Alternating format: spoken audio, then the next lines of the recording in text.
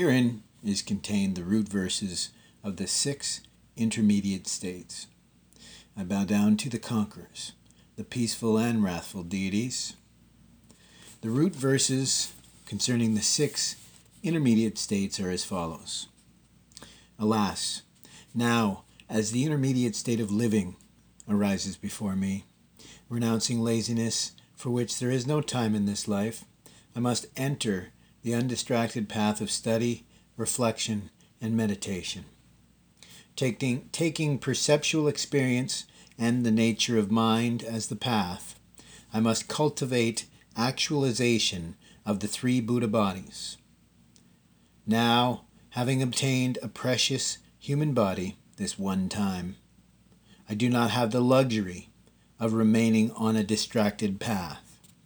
Alas, now as the intermediate state of dreams arises before me, renouncing the corpse-like, insensitive sleep of delusion, I must enter, free from the distracting memories, the state of the abiding nature of reality. Cultivating the experience of inner radiance through the recognition, emanation, and transformation of dreams, I must not sleep like a beast, but cherish the experiential cultivation which mingles sleep with actual realization. Alas, now as the intermediate state of meditative concentration arises before me,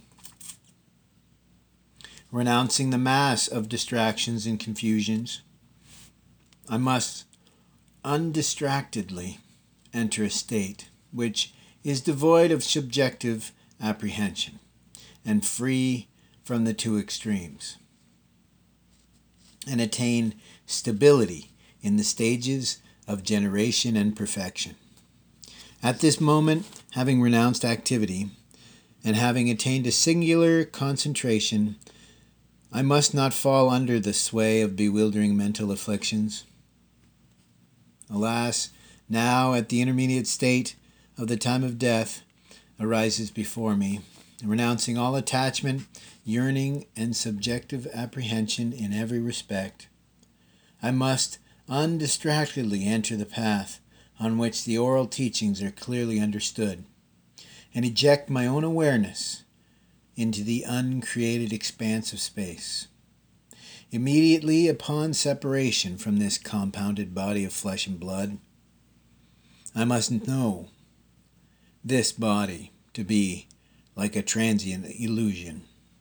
Alas, now as the intermediate state of reality arises before me, renouncing the merest sense of awe, terror, or fear, I must recognize all that arises to be awareness, manifesting naturally of itself. Knowing such sounds, lights, and rays to be visionary phenomena of the intermediate state, at this moment, having reached this critical point, I must not fear the assembly of peaceful and wrathful deities, which manifest naturally. Alas, now as the intermediate state of rebirth arises before me, I must with one pointed intention concentrate my mind and resolutely connect with the residual potency of my virtuous past actions. I must obstruct the wound entrance and call to mind the methods of reversal. This is the time when perseverance and purity of perception are imperative. I must give up all jealousy and meditate on my spiritual teacher with consort. From the mouth of the accomplished masters come these words: "Know you, noble one, with your mind far away, thinking that death will not come, entranced by the pointless activities of this life. If you were to return empty-handed now, would not your life's purpose have been utterly confused? Recognize what it is that you truly need. It is a sacred teaching for liberation. So, should you not practice this divine sacred teaching? Beginning from this very moment. And it is also said, if I choose not to take the oral teachings of the spiritual teacher to heart, am I not the deceiver of myself? And this completes the root verses of the intermediate state from the Bardo Thudul, the Tibetan book, the guide of natural liberation in the between.